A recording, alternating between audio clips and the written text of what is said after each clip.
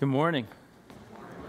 As Austin mentioned, my name's Brant. I'm one of the elders here. It's an honor to bring the word to us this morning. Though we're no longer in the book of Ezra, there's still names that have to be read, and I'm thankful that I get names like John and Elizabeth. We all know that feeling when it's our turn to read the Bible and you get to a name you don't know how to pronounce. Now I feel like Brian is watching over my shoulder, waiting for me to mess up every time I get to a name. He said them so well, and Austin's voice dropped to about a whisper when he got to his names last week. So I am certain I would not read the names as well as Brian did. What about you? What are you certain about? If a friend, a neighbor, a coworker, classmate came to you and asked you, what are you absolutely certain about in life? How would you respond? Are you certain about your career? Are you certain about retirement? Are you certain about your health? If we think about it for a while, we're not certain about much. We could lose our jobs. Some of us have. Our 401k could go to zero. We don't know what's going to happen with our health tomorrow.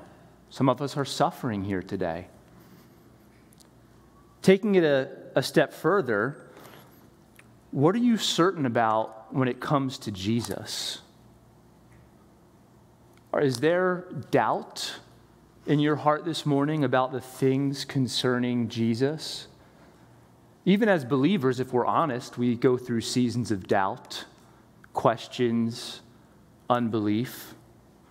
It's natural, but it's not a virtue. But what we'll see today is that we can be certain about Jesus. In fact, God wants us to be certain. Our text this morning is going to be Luke verses 1 to 25. I'm going to call the ushers forward at this point. If you don't have a Bible, please raise your hand. Feel free to keep these Bibles. They are yours if you want them and do not have one. We're going to start in verses 1 to 4 this morning, but before we read the scripture, I'm going to pray. Father, we thank you for your word. We thank you for the Gospel of Luke. We thank you for a time to remember the birth of Jesus, and not just his birth, but why he came, what he came to accomplish, our salvation, that Jesus, being in the form of God, did not count equality with God a thing to be grasped, but emptied himself and became a man in this broken world. He came to the world he created, but a world that did not know him and rejected him. Lord Jesus, we ask this morning that by the Spirit you help us to hear what your word says and to obey what it teaches. Transform us, Lord, into your image. We pray these things, Father, in the name of Jesus. Amen. Luke 1. We're going to start in verses 1 to 4. And as much as many have undertaken to compile an account of the things accomplished among us, just as they were handed down to us by those who from the beginning were eyewitnesses and servants of the word, it seems fitting for me as well, having investigated everything carefully from the beginning, to write it out for you in consecutive order, most excellent Theophilus, so that you may know the exact truth about the things you have been taught. So let's start with the author. Luke's name is not in the opening verses, but tradition unanimously affirms that Luke is the author of this book. Luke was a close companion to Paul, and the book of Acts tells us that he went on Paul with many of his missionary trips. He was even referred to as the beloved physician. So Luke is the author of this gospel of Jesus. What we see in these opening 4 verses is how Luke wrote what he wrote, how did he come to the content of this gospel, and why he wrote it. So we want to answer those 2 questions in the next moments. How did he write it, and why? Luke was a historian. Notice what it says, that he carefully investigated everything from the beginning. He didn't look at bits and pieces. He carefully investigated everything from the beginning with precision and accuracy. We're also told that what he got, his content about Jesus, the life of Jesus, the gospel, was handed down to him from eyewitnesses. Not eyewitnesses who saw bits and pieces, but eyewitnesses from the beginning. That word is in there twice, from the beginning. He carefully investigated everything from the beginning, and his eyewitnesses were those who saw everything from the beginning. You know that person who watches the last 5 minutes of the game and then tells you they watched the entire game or they watched the highlights? That's not what Luke was doing. He was not talking to people who saw Jesus for 5 minutes, but those who were eyewitnesses from the beginning, who saw everything. They're also described as servants of the word. So Luke's gospel came to him from eyewitnesses, and Luke himself carefully, with precision, investigated everything from the beginning. Now, why did he write the gospel? What is the purpose of him writing this gospel? He says in verse 4, so that Theophilus might know the exact truth concerning the things you have been taught. There's several Greek words for the word know, and the word used here is a word that describes a full knowledge, to know fully. If you use the ESV, it translates this word with certainty, so that you may have certainty concerning the things you have been taught. There's some debate over who this Theophilus is, but the phrase most excellent tells us that he was probably of some sort of nobility. But even more, perhaps he was not certain about what he was taught about Jesus. Perhaps there was some doubt. Luke wants that gone. He wants him to know, to have certainty about everything that he was taught. What was he taught? It uses this phrase, the things twice, an account of the things accomplished, so that you may know the exact truth about the things. To us, it seems very vague, but to Theophilus, it would have been very clear. And if we took the next hour to read the entire book of Luke, we would know what the things are. But he makes it very easy for us, because Luke also wrote the book of Acts. And listen to the first verse in the book of Acts. The first account I composed, Theophilus, about all that Jesus began to do and teach. So the things that he wants Theophilus to be certain about is all that Jesus began to do and teach, namely the gospel. All that Jesus accomplished or fulfilled. So Luke wants Theophilus to be certain about Jesus. But how can he be certain? What gives us certainty about Jesus? Is it experience? Is it knowledge? Let's keep reading. Verses 5 to 25. In the days of Herod, king of Judea, there was a priest named Zacharias of the division of Abijah, and he had a wife from the daughters of Aaron, and her name was Elizabeth. They were both righteous in the sight of God, walking blameless in all the commandments and requirements of the Lord. But they had no child, because Elizabeth was barren, and they were both advanced in years. Now it happened that while he was performing his priestly service before God in the appointed order of his division, according to the custom of the priestly office, he was chosen by lot to enter the temple of the Lord and burn incense. And the whole multitude of the people were in prayer outside at the hour of incense offering.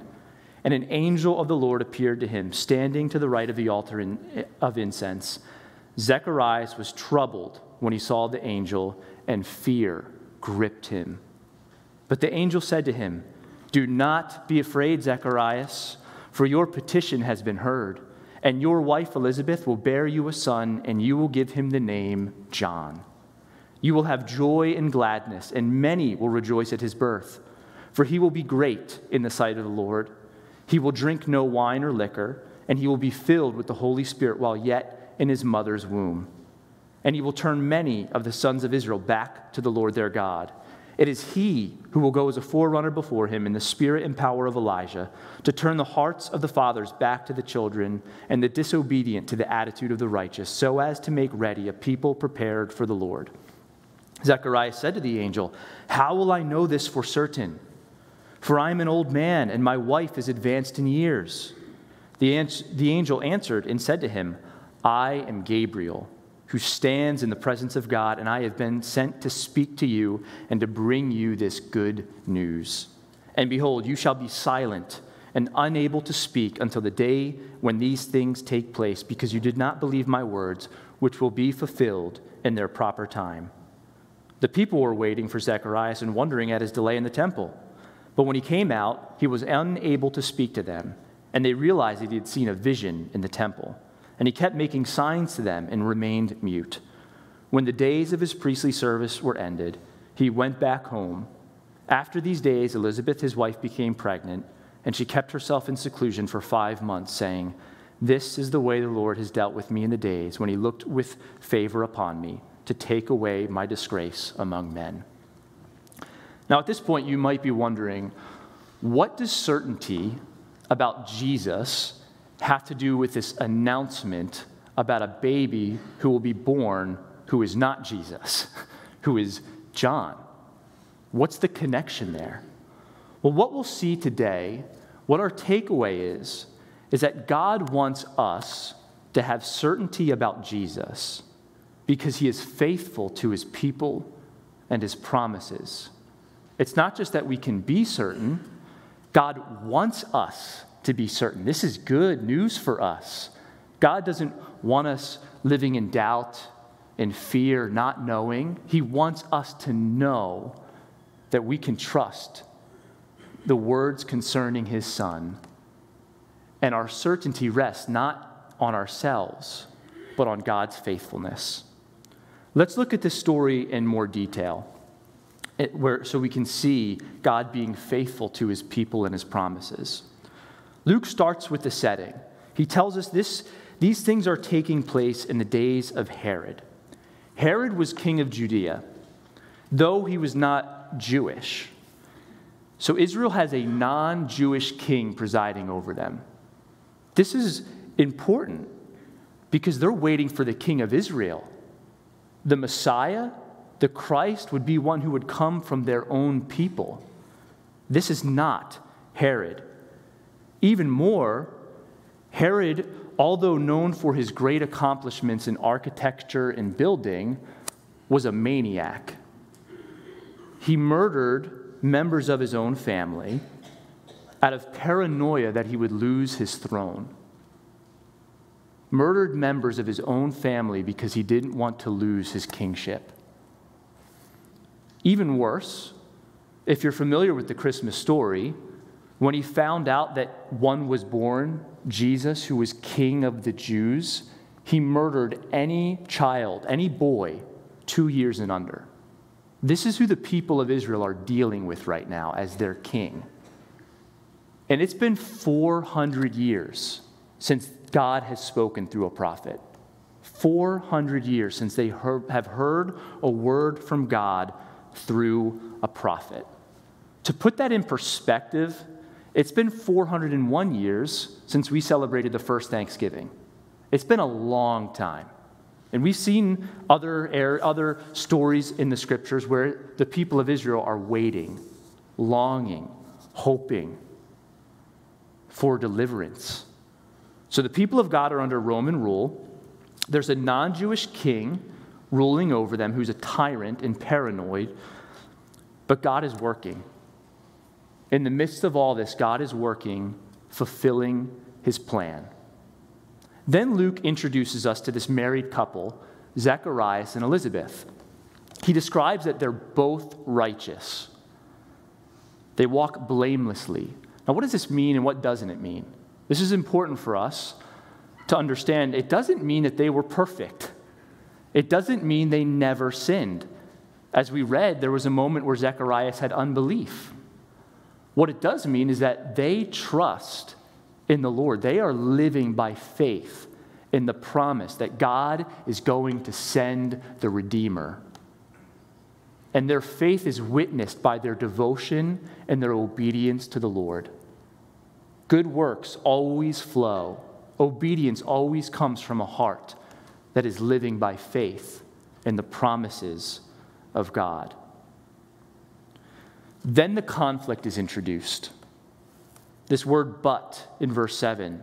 But they had no child because Elizabeth was barren and they were both advanced in years. In this culture, barrenness was a sign of a curse from God.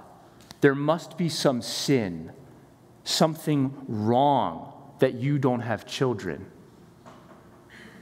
Listen to how one commentator states this. To the Jew, childlessness was the worst of all bereavements. It implied, at least they thought so, the divine displeasure, while it effectually cut them off from any personal share in those cherished messianic hopes. Now, that's not true, but that's what the culture believed. Can you imagine that? You don't have kids, you are cut off from the promise, the cherished messianic hopes. That's the situation that Elizabeth and Zacharias are in. But notice the connection between their faith and their circumstances. They're still living by faith. This barrenness is not a result of sin. They're righteous. They're living by faith. They're obedient to all the commands of God. And despite years, they're both advanced in years. So despite decades of not having children, shamed by the culture, being told that they are cut off from the messianic hopes, they're still living by faith in the promises of God. They believe that He is faithful to His people and His promises. Now, it's worth noting here, because many of us have experienced this, that this word barren could mean that they also miscarried. I say this because this is real, and many of us have experienced this. And we need to know the women in Scripture sympathize. They understand. God knows. And He loves us, and He cares for us. These things happening isn't always a sign that we've done something wrong, that there was some sin. I hope that that brings us great comfort today. So not only we have the setting, all right, we have the characters, and we have the conflict. Now we learn about their family history. They're a part of the priestly line.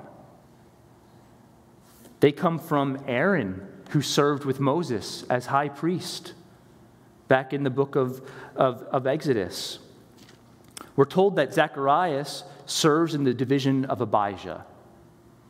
We're not going to go into detail here, but there were 24 divisions, and each division would serve at the temple 1 week twice a year.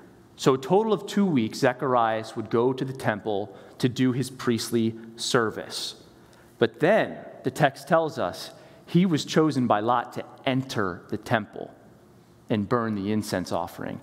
This is huge. We don't see it here, but there were thousands of priests. This is a once-in-a-lifetime opportunity to actually get chosen to go into the temple. So Zacharias seemingly would have never done this before. Never would have done this before. And he's chosen to go into the temple where the presence of God, the glory of God dwells for the people of Israel, and burn incense. Here's what would happen according to one commentator. In the afternoon sacrifice, the incense was last. The assigned priest, Zacharias, and 2 assistants carried burning coals from the great altar into the chamber of the holy place to burn incense on the altar of incense made of gold-plated wood and located in the center of the room before the veil separating the holy place from the most holy place.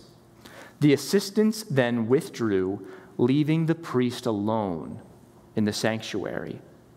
when he would lay the incense on the coals at the signal of the presiding priest and prostrate himself in prayer.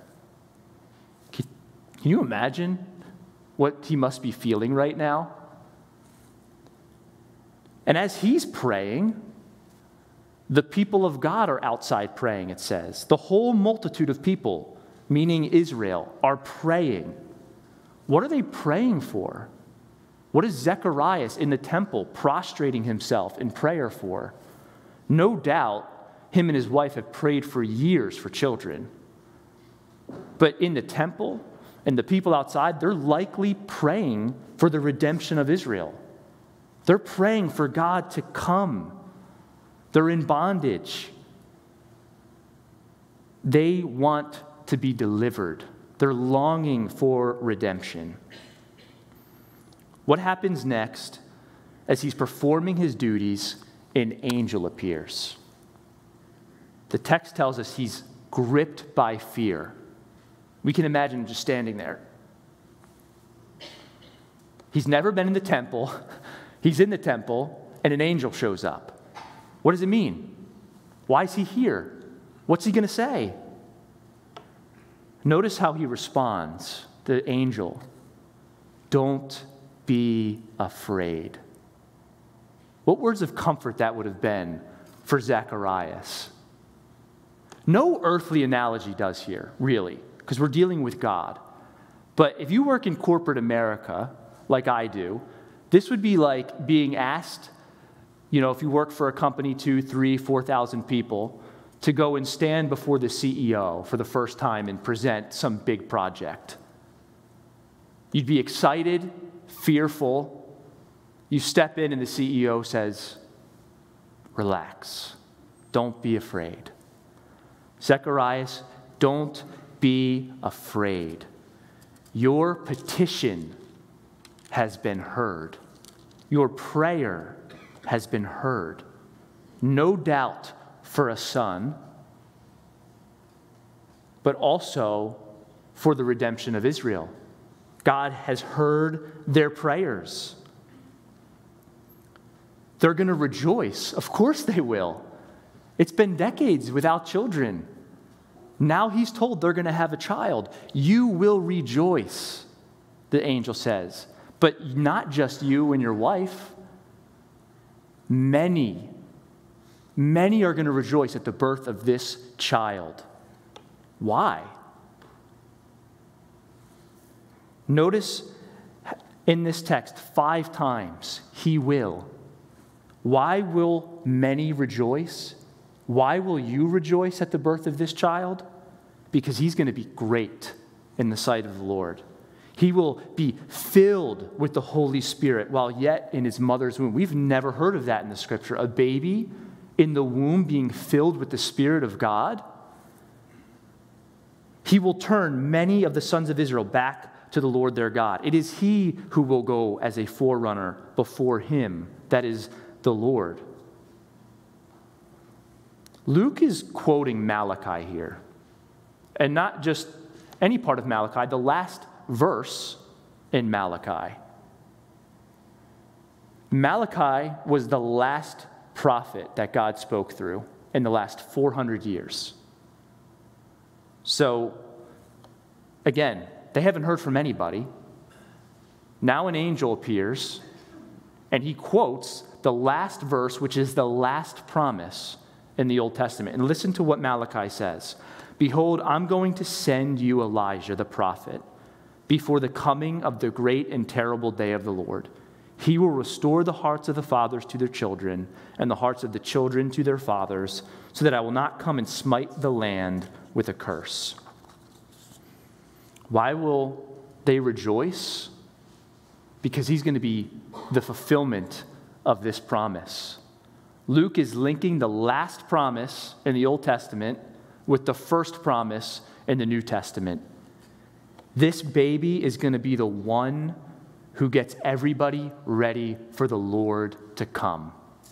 This is the beginning of the fulfillment of the great promise that God himself would come and redeem and deliver his people.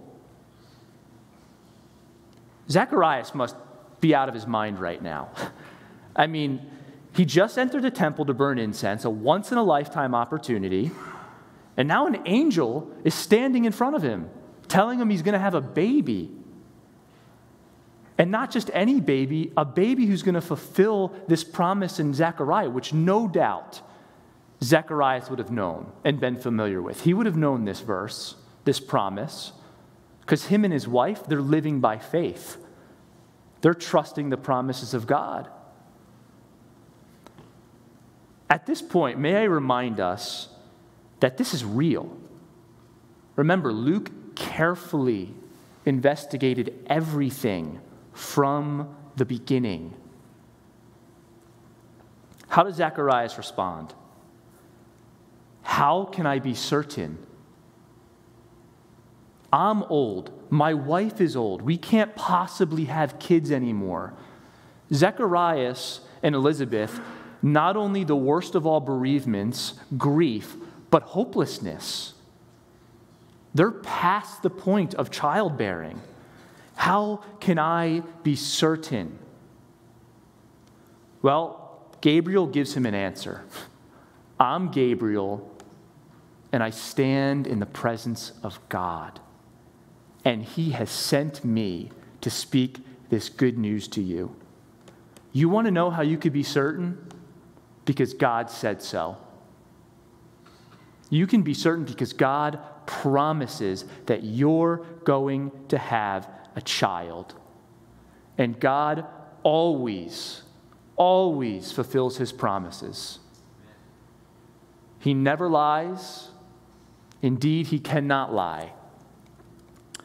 There's times where my son will ask me for something. All right, as parents, we know this. You can have a candy after you eat your dinner. Well, sometimes I'll tell my son, this candy's yours. Doesn't matter. Doesn't matter if you get in trouble. Doesn't matter if you don't eat your dinner. This is yours, I promise. Unconditional. Then he asked me again, Daddy, can I have that chocolate? Buddy, it's yours. You just need to wait. Keeps asking, Daddy, can I have that chocolate? Yes, buddy, it's yours. Why does he keep asking? Maybe he's not certain. Will Dad be true to his word? Well, unfortunately, I'm not always true to my word. I'm still in the process of becoming more like Jesus. But God always does what he says he will do. Then Gabriel gives him a sign. You want to be certain? You're going to be mute. You won't be able to speak until the day these things take place. Now, as we're talking about certainty, that God wants us to be certain, may this be a reminder to us. This is not the norm in Scripture, but there are certainly times where believers are disciplined, rebuked for unbelief. Why? Because God wants us to be certain. We can trust him and take him at his word. We can trust him. So Zacharias is uncertain, but notice what the angel says. It's not, Zacharias, because of your unbelief, these things will no longer take place. No. Zacharias, despite your unbelief, these things will take place. That's how you can be certain. God will be faithful. Notice what he says. You will be unable to speak because you did not believe my words, which will be fulfilled in their proper time. This promise will happen. You can count on it. At this point, the people of Israel were told they're outside. Where is Zacharias? They're wondering. People have died in the temple for not doing what the Lord required. Where is he? Then he walks out. Maybe by the sheer look on his face. I mean, what would you do? What? He's waving his hands. Can't talk. He cannot share this good news with the people of Israel. But they know, just by how he comes out, what he's doing, that he had seen a vision. Something happened. But they don't know what. He can't tell them. Not only that, he can't even tell his wife. Can you imagine? And we're told that he goes home, his service ends, and she conceives. But though he cannot tell her, she knows God has looked on her with favor. She knows, despite barrenness, grief, hopelessness, shame from a culture, God had been faithful to her. God had been faithful. She knows he has looked on her with favor. So what does this all mean? What does this have to do with us? What does this mean concerning the things of Jesus? Again, God wants us to be certain about Jesus because he is faithful to his people and his promises. We see God being faithful in this story to his people, starting with Zacharias and Elizabeth. Here's a husband and wife devoted to the Lord, living by faith, walking blamelessly in his commandments, and he has heard their prayer, and they will conceive a son. Psalm 34:15, the eyes of the Lord are on the righteous, and his ears are attentive to their cry. Doesn't mean every single prayer we pray for is answered the way we want it to, but that is a promise that we can count on. The eyes of the Lord are on the righteous, and his ears are attentive to their cry. No doubt, Zacharias and Elizabeth were crying out. No doubt the people of Israel are crying out under bondage, under Roman rule, waiting for deliverance. We see God being faithful to the people Israel. They're here in this text. They're outside praying. They're praying for the redemption of Israel. It's been 400 years since they've heard from God. They are hopeless, wanting to be delivered, and they're praying for it. They know God is faithful. That's why there's a remnant of people still praying, living by faith, even though it's been years since they've heard from the Lord. Remember Brian's sermon earlier in Ezra? God's faithfulness fuels our faithfulness. Zacharias and Elizabeth, the people of Israel, they're faithful. They're living faithfully because they believe that God is faithful. And even when Zacharias asks for certainty, when he's uncertain, God is still faithful to his people. Why? How is it that God is faithful to his people, even when we're unfaithful? It's because God is faithful to his promises. God is always faithful and true to his word. There's two things Austin mentioned in his sermon last week that are helpful for this. One, he told us that the people could not purify themselves. They intermingled in marriages and they could not purify themselves. And he said this, they are eagerly awaiting for the redemption, for the Redeemer to come. And then he made a note of Malachi, which we said has been the last book of the Old Testament. And Austin mentioned that Malachi promises that the Lord himself will come. But before the Lord comes, the messenger's going to come. And he's going to get everybody ready. He's going to prepare the people for the Lord to come. And this announcement of the birth of John is the fulfillment of that promise. God is being faithful to his promises.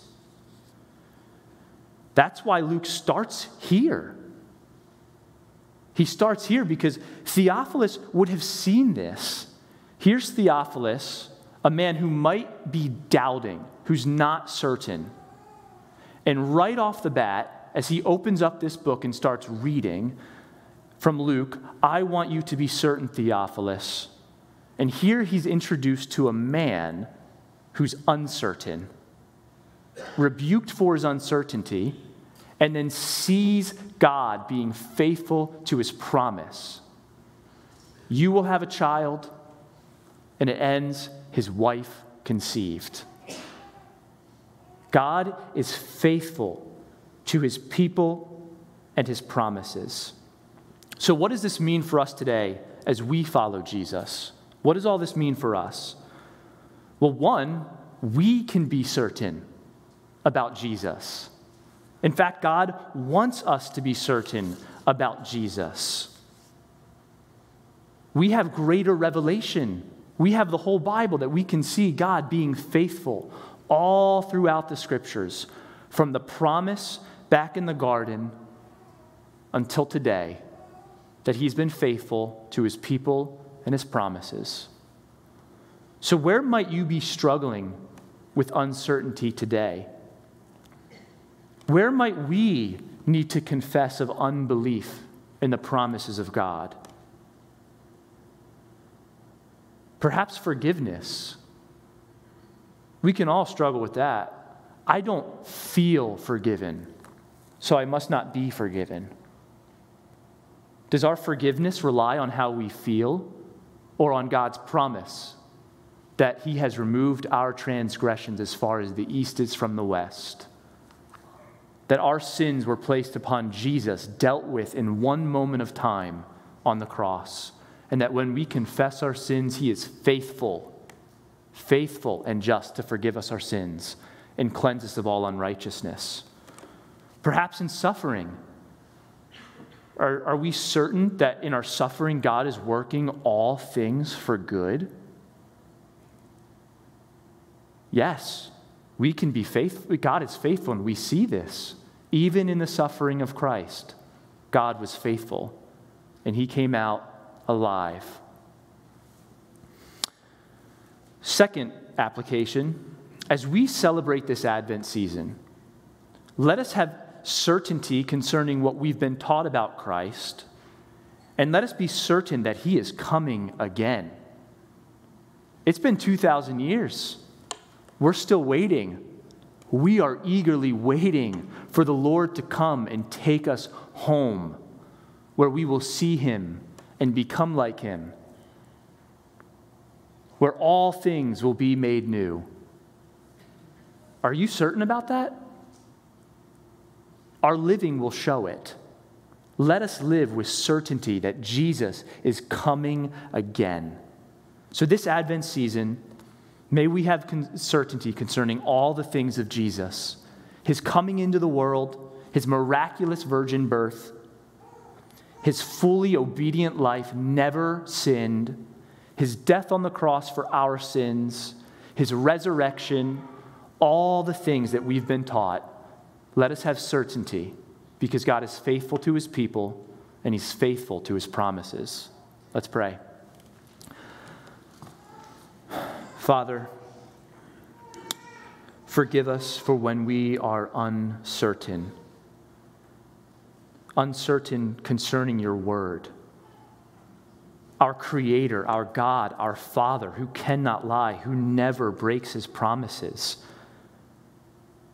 Father, this Advent season, as we think and meditate and celebrate the glories of Jesus, the birth of Christ, let us be reminded of your faithfulness, that you indeed sent the Redeemer, and that he is indeed coming again for us. Let our certainty, our trust in you be so attractive to the world that they want the peace and the joy we have. And with certainty, let us boldly proclaim Christ to others. In the name of Jesus, amen. May the Lord bless and keep you and cause his face to shine upon you.